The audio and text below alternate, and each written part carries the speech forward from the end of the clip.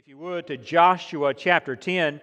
You may see on your outline Joshua 10 through 12 is where we'll be, and you're thinking, oh, golly, will we be done by tomorrow? And the answer is yes, we will be done by tomorrow. But hopefully we'll be done in the next just a little bit. But we won't go over every verse, so they will look at that and exegete those verses. But chapter 12 is kind of a review or a culmination of what we will talk about in 10 and 11. But we'll look at chapter 9 to bring some context into it. You heard Chase mention our country and the opportunity we have to pray, but I want to challenge you as well. As we pray for the country, you're volunteering to be part of that change. It's often said, and it's become kind of a saying, that revival will not start in the White House, it will start in the church house. I believe to go even one step deeper, it will not start in the church house before it starts in your individual heart. So as we pray for our nation, ask God, what can I do? Because, we always, as we pray for the nations, we pray for the church, whether it be in Chad, Bangladesh, Israel, any place we've prayed for in China, we've prayed for the individuals and the churches there. So if we were to maintain that precedent and to pray for the individuals and the churches in the United States of America, that would include ourselves, right?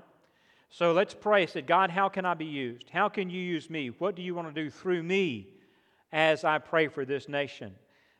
We've often, and you've probably heard, maybe the not rumors, but maybe reports, there might be protests in regards to the Roe v. Wade decision in the past week and a half, and there very well may be here locally, whether it be at the courthouse or a local church. And we did mention that this morning in our deacons' prayer time, but just, you do know this, right? That anytime we speak truth in love or stand for truth in love, there's going to be a protest. The enemy of our soul, the devil himself, has been protesting that from the beginning. He's been protesting the truth of the gospel, the truth of the good news from the very start. So it should not catch us off guard nor surprise us. Be prepared, yes, to defend the truth in love, but to continue to speak it, to stay in it, as Rick and Bubba says. Just stay in it. And with that in mind, to stay in it, I want to read to you just a quote from Alan Redpath. He's the former pastor of Moody Church in Chicago. After he served there into the 60s, he went back to his native United Kingdom, pastored a church in Scotland. But he said this in the context of staying in it and maintaining, listen, fearless integrity. This is what Pastor Alan Redpath said many years ago. Every gain I have made in Christian character, parenthetically integrity, every gain I have made in Christian character will be resisted by the devil down to the end of life's journey. And there will be no personal experience of the power of Jesus Christ in victory until I declare war on sin. I ask you, and he's asking us this question, and so for there I ask us this question today. I ask you in the name of heaven, are you attacking on all fronts? Have you identified yourselves by declaring war on pride, on self, on tongue, and on criticism? By determining to attack and to conquer them in the name of Jesus. Have you done that? We have a constant attitude to maintain and a victory to claim. And upon that challenge, we want to enter into the story that is in Joshua chapters 9 and then 10, 11, and 12. But just to bring a bit of context this morning, what happened in Joshua chapter 9, I shared it a few Wednesday nights ago, and we've been in Joshua, I guess for about a year and a half when I have an opportunity to share with you. So the story of Israel's treaty that happened in chapter 9 with the Gibeonites continues, what we'll talk about in a few moments. Though that treaty, if you recall or if you're familiar with the story, should have never happened, Joshua, even though it should never happen, gave his word in the name of Jehovah. So what happened in here in verses 1 through 15 and then verses 16 and following, the Gibeonites saw what had happened with the Israelites coming into the Promised Land. They had heard about the miracles crossing the Jordan. They took note of that. They even heard, even before that, as Rahab did, about what had happened at the Red Sea. And so now they're seeing this force cross into Canaan from the Jordan and come into their land. Then they heard what happened to Jericho. By the way, it was not an earthquake that caused that, it was God Himself. And I believe it was written that way. Then the children marching around the city, and the walls come tumbling down, save except Rahab's dwelling. They heard about that. They heard about the encampment at Ai and the conquering of that city. And they said, this is an unstoppable force. So the people of Gibeon were shrewd and cunning, and they were right there in the neighborhood, but yet they knew the Levitical law, and they said, if we can convince them that we are from a distant land and we need a safe place, then by the command of their own God, they must take us in. So they dressed in old clothes, had old wineskins, and were quite cunning and quite convincing to do that. And they did. Joshua and the nation took them in because they did very well and believed they're from a distant land. So Joshua has given his word that they will protect them. That's in chapter 9. And he kept this because he was a man of integrity. Listen, the prime ingredient, are you listening? The prime ingredient of fearless living is having integrity and being upright. Now, have you ever, the old saying, you've done something well, it said, oh, we nailed it. Nailed it. Did something well, nailed it. I don't say this as having nailed it.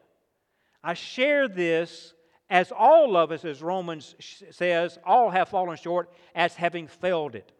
So this comes from not a position saying, well, just be like me and have this integrity. No. I'm saying, along with Joshua and others, there's moments, there's seasons, there's going to be times when we fail it. Can I get an amen? We are prone to that. That is our default setting. All have sinned and fallen short of the glory of God. So understanding this is not coming from someone who nailed it, but someone who failed it, but what can we do then? And I think it's important for us to take two things. It's not in your outline, but two central truths of chapter 9, and then we'll cover this very quickly. But to me, it has its origin in what God shared to the Corinthian church through the Apostle Paul in chapter 10, verses 12 through 13. So whoever thinks he stands must be careful not to fall. No temptation has come upon you except what is common to humanity. But God is faithful. But God is faithful. But God is faithful. He will not allow you to be tempted beyond what you are able. But with the temptation, He will also provide the way out so that you may be able to bear it. And so that's what we see, I think, here to bring context to this morning before we get into the central idea of what I want to share with you. Let's look quickly at a bad decision and how to discover two requirements of making good decisions. And the first question, when are you most likely to make a bad decision? Think about that. When are you most likely to make a bad decision? We've already laid the groundwork. You will have opportunity, all right? You've already agreed with me. When is that most likely to happen? When you least expect it. That's when we're most likely to make a bad decision. It's when we are least likely or we least expect it, like we've been on a spiritual high. That's what 1 Corinthians was talking about. Whoever thinks he stands must be careful not to fall. So the first thing to understand this morning, before we get into chapters 10 and 12 to understand some context, in order to make good decisions, we must confer with God. Jot that down somewhere, and remember, we must confer with God. Bradley spoke to it earlier. Bradley, you didn't read my notes, did you? As far as like not feeling it yesterday or the day before, you'd already had the worship set, and you said, I don't feel like doing this. So you were talking to God. You were in conversation with the Creator in that. Then what happened after that? Well, in that conferring, there became a mind change. There became a renewing of the mind. So in that conferring with God, allowed you to get out of that funk, out of that bad decision. So based purely on circumstances in the scripture that we're in this morning, Joshua makes a covenant with the Gibeonites guaranteeing their safety. That's the first takeaway. You just cannot look at the circumstances and make a healthy decision. Listen, to make good decisions, are you listening? To make good decisions, we must remember we are not wise enough to recognize all of Satan's traps. He is too cunning. He is too shrewd. He is too experienced. Who are we? Scripture says we're all like sheep and we're going astray. Who in here has met a genius of a sheep? No one. We are not cut from that genius cloth. We're all like sheep. We have a tremendous proclivity to do things wrong, to make a bad decision. So to understand that, we must confer with God. It is not enough just to know the Bible, because Satan can use our, are you listening? Satan can use our knowledge against us by appealing to our selfish natures. The Israelites had Scripture read to them by Joshua at Mount Ebal. However, God never intended to lead the Israelites or us exclusively with the Bible. Yes, that is His Word. But 1 Thessalonians 5:17 brings some additional light into that. It says, "Now we ask you, brothers and sisters, to give recognition to those who labor among you and lead you in the Lord and admonish you, and to regard them very highly in love because of their work. Be at peace among yourselves. And we exhort you, brothers and sisters, warn those who are idle, comfort with the discouraged, help with the weak, and be patient with everyone." Verse 15. "See to it that no one repays evil for evil to anyone, but always," and here it is, "with the word, but always pursue what is good for one another. Rejoice always. Pray constantly. Confer with God in every circumstance, and give thanks in everything, for this is God's will for you in Christ Jesus."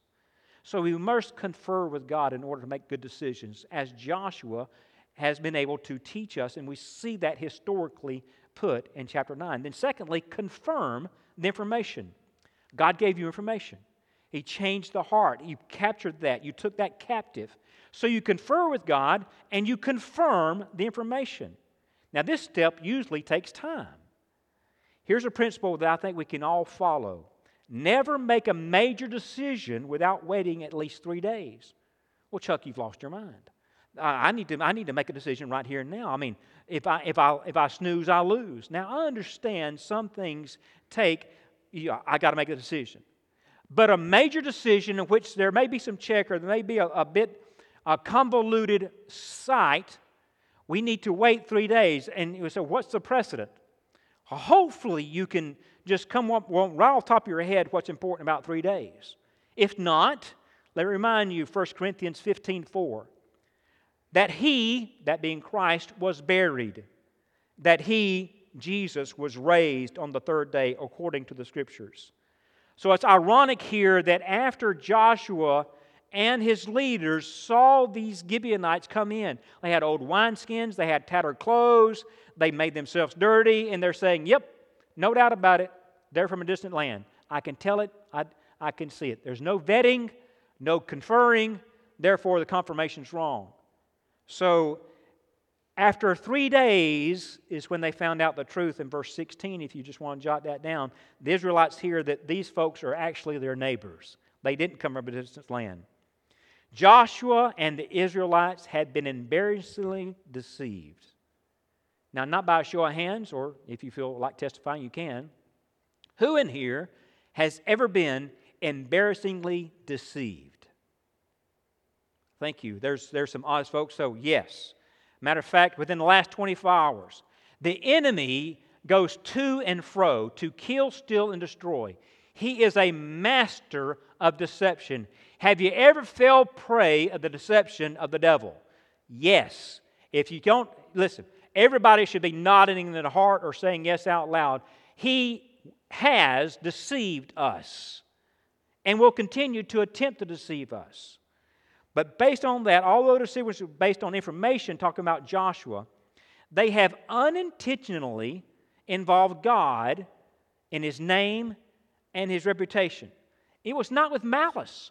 They were doing as Scripture said. They just didn't do everything that they should have done.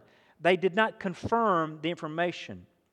Even when we make a bad decision, even if we've been deceived into making a bad decision, we must keep our word and our integrity. Psalm 15:4. You can just write that down. Write it down somewhere in Psalm 15:4. Matter of fact, this will be a great way to celebrate freedom tomorrow. Know Psalm 15:4. Who despises the one rejected by the Lord, but honors those who fear the Lord, who keeps His word whatever the cost. People who honor God and their promises and their agreements, even in difficult situations, we should be very careful to make good decisions. So with that in mind, let's begin now with chapter 10 of Joshua and look at the first 8 verses, specifically verse 6, and that may show up on the screen there, but I want to read the first 8 verses, and verse 6 is on the screen. But if you're in your outlines, this is 3 things that we can maintaining a fearless integrity. The first being, abide by your word. Abide by your word. Now, Adonizedek, that's the king of Jerusalem, heard that Joshua had captured Ai and completely destroyed it, treating Ai as its king as he had Jericho and its king. In other words, they wiped them out. And that the inhabitants of Gibeon had made peace. He knew about that. So this king from Jerusalem and all his people were greatly alarmed because Gibeon was a very large city, like one of the royal cities. And it was larger than Ai. And all its men were warriors. Therefore, Adonizedek, king of Jerusalem, sent word to Horam, king of Hebron, Piram, king of Jarmuth, Japhia, king of Lachish, and Debir, king of Eglon, saying, "Come up and help me.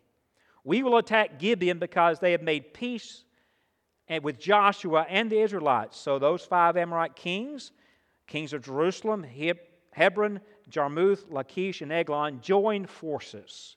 They advanced with all their armies, besieged Gibeon, and fought against it. Now, you can see what's going on.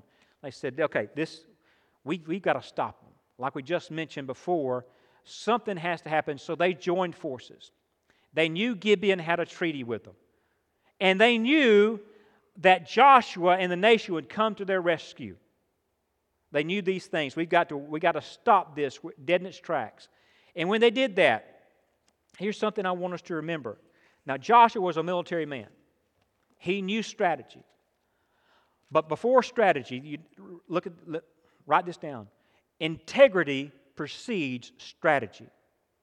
Monica and I were talking this past week. We had an opportunity to be out of town, and a lot of the things that had come out, and as it came to through what we was talking about, through this scripture and through this message, it just, I knew Joshua was a strategist, a military man, but as we talked, I said, the reason he did that is because integrity first.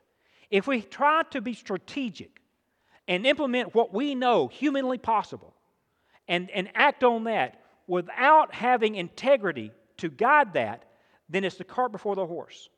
So he was relying on what had already happened, his integrity. He could have, I think quite historically, said, you know what? Those folks, snake in the grass kind of folks, Chris, they cheated us. They lied to us. They embarrassed us. They got it coming. These 5 kings, I tell you what, we'll let them wipe each other out, and then we won't have to do near as much work. Have you ever been there? You see something happen, and you think, you know what? That makes sense. They had it coming, and it's going to save me some blood, sweat, and tears. The Lord must be in it. That's strategy without integrity. Joshua knew the word that he gave, and he was going to abide in that. He was going to stay in it. So the Gibeonites sent this message to Gilgal and said, "Would you please help us?" And Joshua got his army together and started that trek. And Mike, it wasn't an easy hike. I mean, yes, I don't know if they had backpacks on or rucksacks, whatever, but they had what they had, and they were walking up rough terrain, uphill, through the night. They didn't have lanterns, no night vision, whatever. They were going a difficult path. And so they went that way all uphill. And when they got there, this is what the Lord was telling them. So look there at verse 6 specifically. Then the men of Gibeon sent word to Joshua in the camp at Gilgal, "Don't abandon your servants. Come quickly and save us. Help us, for all the Amorite kings living in the hill country have joined forces against us." Verse 7. So Joshua and his whole military force, including all the fighting men, came from Gilgal. And here is what accompanied them in that trek. Verse 8. The Lord said to Joshua, "Do not be afraid of them, for I have handed them over to you. Not one of them will be able to stand against you." People of God should always be people of integrity. God will not be part of anything deceitful or wrong in any way. People of integrity know the truth found in Proverbs 10, verse 9. The one who lives with integrity lives securely, but whoever perverts his ways will be found out. So to maintain your fearless integrity, we must abide by our word, no matter the circumstances that surround it. Secondly, we must act on God's promises. Now that's what we see beginning in verse 9. So Joshua caught them by surprise. Who is them? Those 5 kings and all their armies. He caught them by surprise after marching all night from Gilgal. The Lord threw them into confusion before Israel. He defeated them in a great slaughter. Who defeated them? That's a capital H-E. It wasn't Joshua. He, being God, defeated them in a great slaughter at Gibeon, chased them throughout the ascent of Beth-horon, and struck them down as far as Azekah and Makkedah. As they fled before Israel, the Lord threw large hailstones on them from the sky along the descent of Beth-horon all the way to Azekah, and they died. Look at this next one. More of them died from the hail than the Israelites killed with the sword. A hailstone was more lethal than a sword. Anything that has origin from the holy throne of heaven has more lethality to defeat the enemy than anything you and I can forge in a fire. Those hailstones from God's own hand defeated more anything than the Israelites could have with human means. That is worth visiting and knowing to act on God's promises. Then verse 10-13 is even a more miraculous occurrence than maybe say the Red Sea, the Jordan, the crumbling of the walls at Jericho. So look with me at verse 13 or 12. Let's go ahead and read 12 and 13 of chapter 10. On the day the Lord gave the Amorites over to the Israelites, Joshua spoke to the Lord. Now he's in it. You know, I referenced Rick and Bubba. They say stay in it, stay in the fight, stay engaged. Joshua was. He was in that promise that God gave him. You connecting the dot, right? He was in that promise. But him being a strategist noticed something was happening during the day. What? Sunlight was diminishing. So Joshua, learning the lesson from chapter 9, conferred with God. And he got an immediate confirmation. Look, so Joshua spoke to the Lord in the presence of Israel. Sun, quote, sun, stand still over Gibeon, and moon over the valley of Ajalon. And the sun stood still and the moon stopped until the nation took vengeance on his enemies. The prayer here is for provision to complete the will of God. Folks, we must stay engaged, even failure after failure after failure. Breach of integrity, loss of fight. This because of God's promises, to act on God's promises and stay in it. Now, gosh, it's just too much to go over in these few minutes that we have left together. But just suffice it to say, this was a miracle. Listen, if this was just poetic, I'm not sure God, it doesn't make sense. You have the Red Sea, you have the Jordan, you have Jericho, you have all these miracles that are accompanying Joshua and his going on to what God has called him to do. And this happened. So you're saying, well, how did it happen? It's all good questions. As I studied this, it's difficult to explain away for several reasons. First, if you're driving down 231 South trying to make a beeline to the beach, and it's no traffic for whatever reason this time of year, and you're going 70 miles an hour, you have no seatbelt, you got all the pool stuff in the way back. That's what we call it in the back of our van. It's where everything lives and resides. No offense, but I mean, there's chairs, there's stuff supposed to go to the ministry center. There's snacks from 2002. Everything's in the back of the van. And so we're not wearing seatbelts. So if we're just barreling down 231, 70 miles an hour, and all of a sudden we said, stop, and you slam on brakes, what's going to happen besides you flying through the windshield? Everything else is going to come through the windshield. Everything in that van is going to come through that windshield or fly out. I mean, you think about it, that's what happened with this right here. Now, I'm not a scientist, but correct me if I'm wrong, my son's in college. The sun does not rotate around us, right? The earth rotates around the sun. Am I right there? Okay. So, there, 36, there you go. I saw you nod. So, and how many miles per hour are we rotating? Like 1,000 miles an hour or something like that? Faster than 70. And so if all of a sudden the Lord stopped the earth, what would happen? Everything go flying off.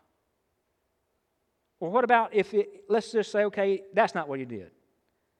What if He just lengthened the day by tilting the earth? I mean, kind of like if you're in Barrow, Alaska. And in March in Barrow, Alaska, the northernmost village in Alaska, the sun rises on March 10th and doesn't totally set for 3 months. I mean, could the Lord have done that? Well, sure, He could have done that. Or there might have been some refraction of the sun's lights. There might have been a heavy dew, and it just kind of illuminated and it gave them all day, gave them more sun. Listen, regardless, and I'm not trying to be a simpleton, but here's where I land. Regardless of how God did it, which I believe with all my heart He did it, regardless of how He did it, the day was miraculously prolonged. He saw what was going on. He was faithful, and He answered Joshua's plea. Listen, church, to question this miracle is the result of not knowing who God is. It makes me feel like Job. He's kind of having, rightfully so, a pity party. And he's telling the Lord what's going on. Ghost Ship sings of this, if anybody's listened to Ghost Ship. And they start quoting Job in that song, and Job's saying all this. Then God says, "Where were you when I created that? Where were you when I made that mountain? Where were you when I formed the depths of the ocean? Where were you when I started it all, the one who has no beginning and no end? Where were you?" So to question this is to question Jeremiah 32:17. Jot it down, Jeremiah 32:17. Jot it down, Jeremiah 32:17. Repetition is the key to learning. Jeremiah 32:17, "O Lord God, You yourself made the heavens and earth by Your great power and with Your outstretched arm. Nothing is too difficult for You." Sometimes we'll think, well, He can make a way in my relationships, or He can make a way. God can do anything that He wants to do. Amen? God can do that. Taking advantage of the long day, the Israelites continue in hot pursuit, no pun intended, of the enemy to keep them from retreating into the walled cities. That's a good takeaway. That's not even a point. Stay in it. Don't let the enemies retreat and find some little hole in your heart to reside. You stay after it. Keep fighting. Keep going after it. God promises the victory, but He also expects us to battle. Amen? Not just to sit idly by and say, "Yeah, God got this." It's all God. God's got it. It takes some skin in the game. You must enter the fray. So word comes to Joshua, these 5 kings, these leaders, are now hiding in a cave. Man, antithetical to men of integrity. their fannies are getting whooped, and they retreat without their men, so they go hide in a cave. Joshua finds out about it and said, okay, stone it up, we'll come back to them. So he said, I got to stay on task. Kind of like Nehemiah in his book says, I'm just, I hear all that, but I don't have time for it. I have a job to do. I'm staying on the wall, staying in it. So Joshua said, ball them up, we'll come back to it. So he told his soldiers to roll large stones to the mouth of the cave and place guards there to keep things inside. And he'll deal with them later. Later, the 5 kings, now we're in verse 24. Later, the 5 kings are brought to Joshua, and Joshua tells his commanders, and this is something very interesting to me, come here and put your feet on the necks of these kings.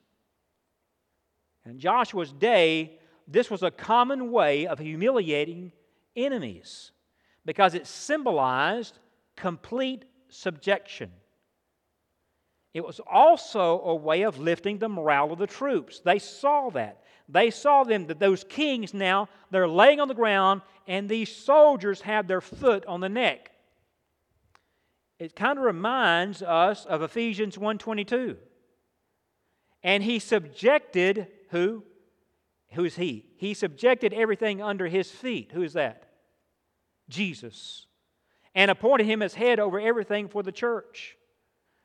A couple weeks ago, I felt industrious, I guess, and I said, hey, I'm going to get out there before it gets hot, and, I won't even go to what our storage room looks like. It's to say that I'm a hoarder would be an understatement. No comments, just nod, and you're right, honey.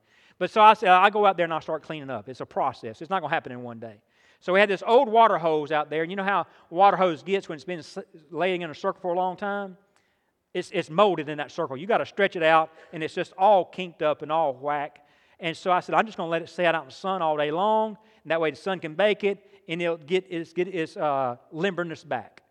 And I thought, it's genius. So I'm out there, I'm rolling that thing out, and in the dew of the morning, the wet grass and everything, and I'm picking up sticks as I'm stretching this water hose, and I'm stretching it over to hook it up, and I'm picking up sticks, and I reached down and went, not a stick, not a stick, not a stick. It was a snake. And I was just hoping and praying nobody saw me in my sleep shirt and gym shorts out there in the neighborhood at 6:30 in the morning yelling to the top of my lungs, not a stick, not a stick, not a stick. Monica was, I don't know, but she didn't come to my rescue. Trey started at work maybe. But it scared me. I didn't say, oh, that's a harmless snake. All I saw, not a stick. Then upon further investigation, harmless snake, which I still debate is not a real thing. But according to what I've been told by my boys and other people, it was a harmless snake. But that harmless snake still had me scared.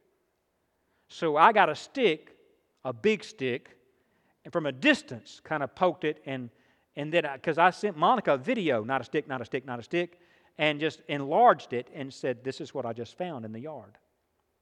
And so I'm just trying to get it to move and say, well, maybe you'll keep bad snakes away or get a rodent, because I didn't want to even put the snake under my foot to go get the hoe.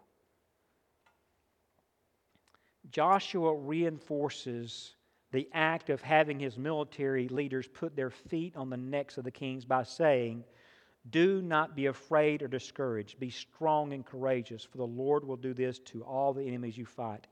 Every believer in the Lord Jesus Christ should help build something. Every victory. Listen, who's had victory in Jesus? Okay, I asked you a while ago who's failed. Who's had victory in Jesus? If you're saved, you've had a victory. Okay? Don't miss this, every victory in the Christian life should help build fearless faith for the next battle. Every victory should help build fearless faith and integrity for the next battle. It's not just a one-off. Whew, boy, I'm glad that's over. That was a hard fight. Now it's time just to relax and wait for heaven to come. No. We are in a lost and fallen world. It will not get better until Christ returns. But in the middle of it, we can have love, joy, peace, perseverance, those things. So every victory, we can have victory. Every victory in our life should help build fearless faith for the next battle. Therefore, we should be strong and courageous. In other words, continue into fearless living. So, to maintain a fearless integrity, abide in your word, no matter the circumstances. Look what Joshua did. Was he tricked? Yes. He didn't confer with God, nor did they get the confirmation they wanted. But he gave his word, and he abided in that word. Secondly, act on God's promises. Then lastly this morning, as we close together, acquire a long-term perspective. Acquire a long-term perspective. Up to this point, Joshua's victory has taken place in central Canaan, and he's been using the strategy of divide and conquer. The enemies are now divided, so they cannot unite and attack. So after defeating the 5 kings in that central region, they went south, and now they're getting ready to go north. So look at Joshua 10:42 with me. Joshua 10:42. Joshua captured all these kings in their land in one campaign because the Lord, the God of Israel, fought for Israel. Listen, people of integrity always give God the glory for any achievement or success. Our hands, church, our feet, our talents, our intellect all come from God. We have not attained any of that of our own doing. It all comes from God. If we have integrity, we will always give Him credit for what He deserves for our successes. So after winning this southern campaign, Joshua faces the combined north. And according to Josephus, the Jewish historian, this is what he comes to. He's looking at an army that is like sand on the landscape of a sea. 300,000 foot soldiers, 10,000 horsemen, 20,000 chariots. The Lord tells Joshua not to be afraid of them because the next day the men will be dead. Then in verse 6 of chapter 11, something really interesting happens. So look there with me, chapter 11, verse 6. The Lord said to Joshua, "Do not be afraid of them, for this time tomorrow I will cause all of them to be killed before Israel. You are to hamstring their horses and burn up their chariots." Now listen, I'm a softy when it comes to animals. After Monica and I first got married, I was not a cat person. I never had a cat. Come on, Chris Champion. I never had a cat. I mean, it's just, not that I hated them per se. I just didn't like them. And I just never had a cat. So we said, okay, let's get a cat. So Monica brought 2 cats home and said, which one should we keep? Well, we can't just keep one, toss the other one away. We got to, that one's ugly, but we're going to keep it. And they said, we'll keep both cats. That cat was, oh my gosh, itty bitty. It was black and orange and had no pattern whatsoever. It's just like it had been dumped in a bag of goo. It was just, but sweet. And for whatever reason, loved me. Never had a cat in my life. Those cats slept on my chest. Would mutilate my thigh, making itself a bed. And did I try to swat it away? No, because it'll stop in a minute. Sweat pouring down my brow. The thing just clawing into just to get a bed. Now, I love the cat. It'll stop in a minute, and I can go to the doctor tomorrow. But I'm a softie. So when I read this, you're to cut the tendons of the horses. I've never been a horse person. They kind of scare me in a few ways. I've ridden one maybe once or twice. But they're beautiful. They're kind of funny at times. But I can't imagine all those horses, cut them. Do you think those horses made any racket when you did that? You think that would kind of tug at your heartstrings? But yet God said you need to cut their hamstrings. Why? Well, after reading this, I found out they were used for pagan worship. Well, okay, that makes it a little more palatable. All right, yeah, they used for wrong worship, need to get rid of them. But still, well, the enemy had used them. Okay, so we need to take away the resource. But here's the real reason. Look with me, everybody look. We're about done. Psalm 20. You just go to the middle of your Bible, kind of flip around. You know where you'll find Psalms pretty easily there. Go to Psalm 20, the 20th Psalm, verse 7. You probably know it by now because I've set it up with these horses and these chariots. So is everybody there? Psalm 20, verse 7. Good. I hear some pages. I see some screens swiping. Psalm 20, verse 7. Some take pride in chariots and others in horses, but we take pride in the name of the Lord our God. That is why God said, I want you to hamstring them. Because He knew. It wasn't a matter of if, but when. These Israelites would say, you know what? Man, we cooking with grease now. Look at what all we have. We got all these horses. We got all these chariots. I don't care who comes against us. Gibeonites, those Amorite kings. We're going to kick rear end and take names. We can handle it. They would start putting their faith in those things instead of God. And God said, don't do it. So here's what happened to me in first service. This is not my notes. Monica can attest to that. She kind of read this, but it just came on me. It's just, here's the question I have, and it's really the challenge of this whole message. What horses do you have that you need to hamstring? What chariots do you have that you need to burn? Because I know I have some.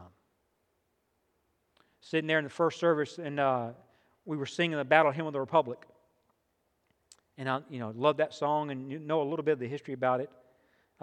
It was written by a woman, and it is as far as like with the Union Army and against the Confederate Army.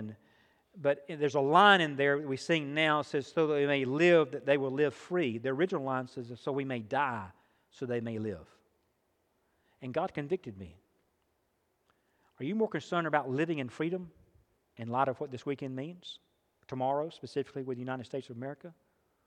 Or are you consumed with dying daily so other people will see the freedom that I offer through Christ? That's what I was convicted of. So that's a horse I hamstrung, right, that chair right there. In my mind, I took out something and I cut the tendons of a horse. And I started some tinder under a chariot. So I'm asking you, my dear friends and members of this church family, if you're guests, I'll ask you as well. What horse do you have in your life that you need to cut the tendons on? Don't be a softy. What chariot do you have that you need to set ablaze? Bow with me. Father, it is with that challenge that you give us through your word that I know this to be true. Lord, we are prone to wonder. We are prone to leave the God we love. We are those in this room who use what you give us to pursue idols and compromise integrity. Father, we need an intercessor. And Lord, we thank you that we have one. The Lord Jesus, church, the Lord Jesus was blotted out in order that we might be forgiven of our sin. When we confess our sin to Him, when we confess our sin to Jesus, we are coming to the one who has already intervened on our behalf. It should be our prayer to let His remarkable love for us win our hearts back from fearful living and to come back to using all that we have to live with fearless integrity. And my dear friends, to serve the God who gives us all we need. If you'll stand with me and stand as reverently as you know how, with eyes closed and head still bowed before Bradley leads us in what is a time of invitation, but in reverence before a holy God. What horses do you have that you need to cut some tendons on? What chariots do you have that need to be set ablaze? So that you may fully and wholly trust in the Lord your God. First hurdle for that, if you're here this morning and you do not know if Jesus Christ is your Lord, He is your King, you're unsure. If you even were to pass into eternity today, in other words, if you were for some reason the Lord forbid, but if you were for some reason die today and you're not sure you would go to heaven, would you please come talk to myself or Chase or another staff member, or just find someone around you? They'll be able to tell. And ask them, what must I do to be saved? We would love to talk with you and for you to understand the absolute most important decision of your life, and that's to surrender to Christ, to ask Him to be your King, to submit to that sanctifying joy of following Him the rest of your life. If you're here today and you're looking for a church home and you just are not sure where the Lord's leading with you, if it's just to come and say, hey, would you pray with me about that? That would be an honor. You need to belong to a body of believers that follow the Lord God with all their heart, soul, mind, and strength, and love their neighbor as theirself.